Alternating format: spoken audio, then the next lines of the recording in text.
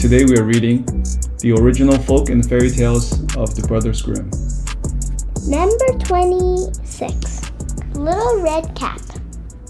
Once upon a time there was a sweet little maiden. Whoever laid eyes upon her couldn't help but love her. But it was her grandmother who could never give the child enough. One day she made her a present, a small red velvet cap. And since it was so becoming, and the maiden always wanted to wear it, people only called her Little Red Cap. One day her mother said to her, "Come, Little Red Cap, take this piece of cake and a bottle of wine and bring them to your grandmother. She's sick and weak, and this will strengthen her. Be nice and good, and agree her from me. Go directly there, and don't stray from the path. Otherwise, you will fall and break the glass, and your grandmother will get nothing." Little Red Cap promised to obey her mother. Well, the grandmother lived out in the forest, half an hour from the village. And as soon as Little Red Cap entered the forest, she encountered a wolf. However, Little Red Cap didn't know what a wicked sort of animal he was and was not afraid of him. "Good day, Little Red Cap," he said. "Thank you kindly, Wolf." "Where are you going so early, Little Red Cap?"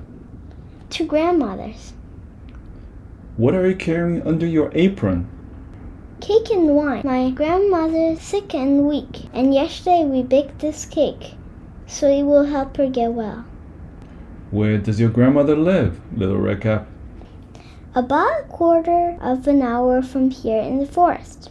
Her house is under the 3 big oak trees. You can tell it by the hazel bushes," said Little Red Cap.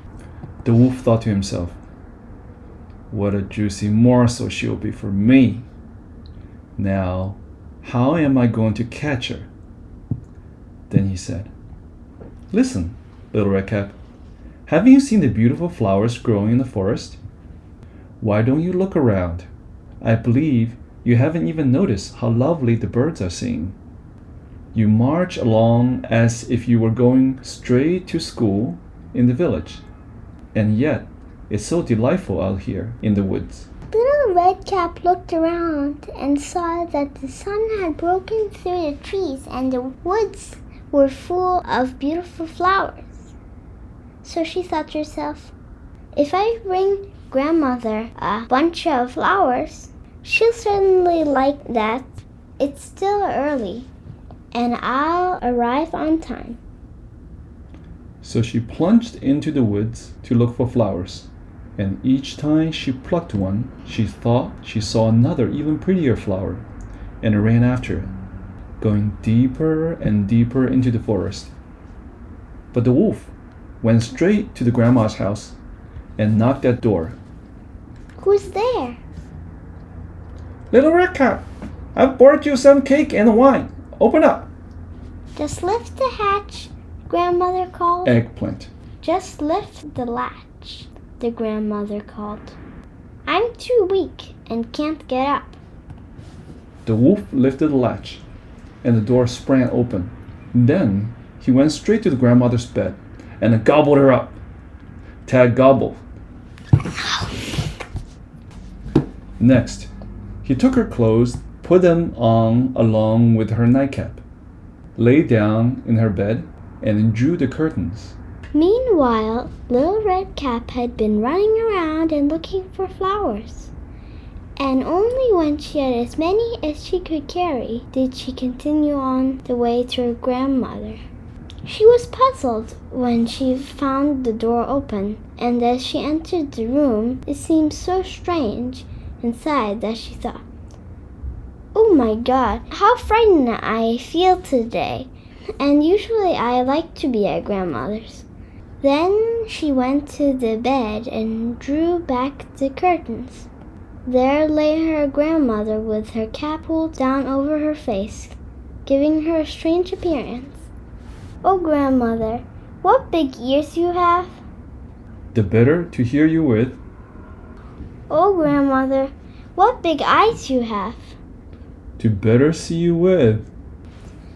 Oh, grandmother, what big hands you have. The better to grab you with. Oh, grandmother, what a terribly big mouth you have. The better to eat you with.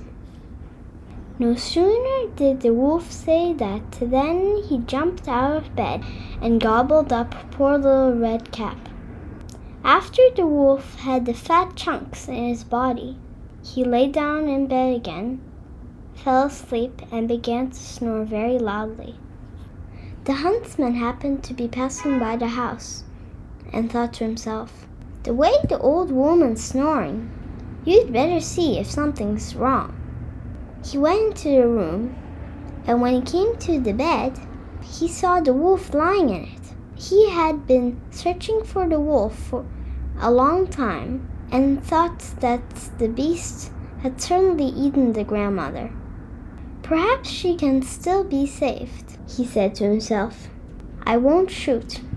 So he took some scissors and cut open the wolf's belly. After he made a couple of cuts, he saw the little red cap shining forth. And after he made a few more cuts, the girl jumped out and exclaimed, "Oh, how frightened I was! It was so dark in the wolf's body." Soon the grandmother emerged alive. Little Red Cap quickly fetched some large heavy stones, and they filled the wolf's body with them. When he awoke and tried to run away, the stones were so heavy that he fell down at once and died. All three were delighted. The huntsman skinned the fur from the wolf.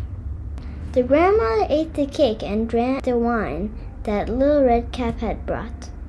And Little Red Cap thought to herself, "Never again will you stray from the path by yourself and go into the forest when your mother has forbidden it."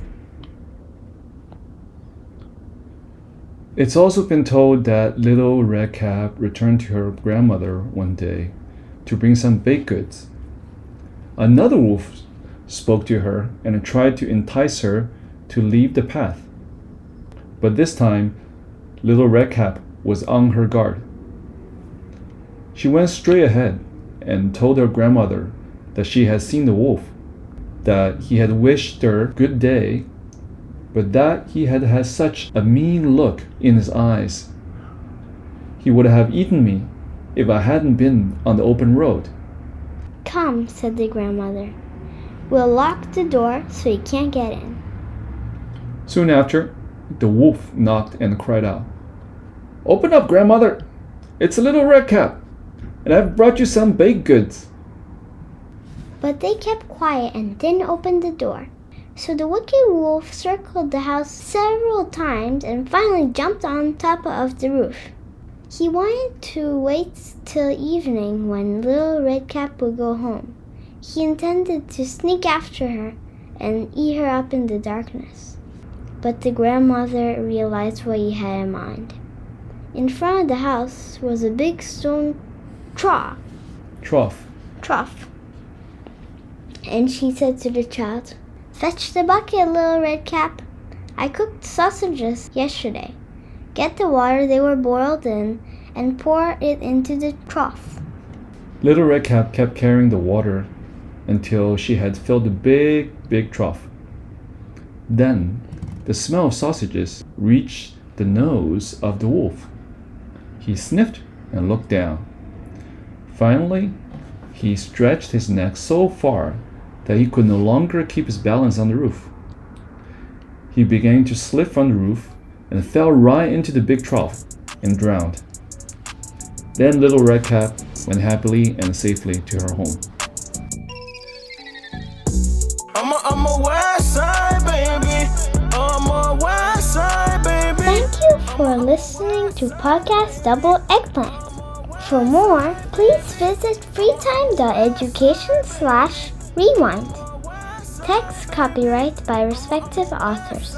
Audio copyright 2023 by Freetime Rewind. Music by Lord Geo. West side baby. I gotta make it. To the top for my fam, I can't take no maybe. I'm not a younger no more. Time flies so fast, it felt like last year I was 1-4. Oh. Life is better than before. Ain't nobody gave me keys, I had to break down that door. Oh. West side, baby. West side, baby. West side, baby. Whoa. Hey, toda la gente que me está escuchando, sigan sus sueños. I want everyone to follow your dreams. No dejen que nadie les diga que no. You hear me? Don't let nobody, and I mean nobody say no.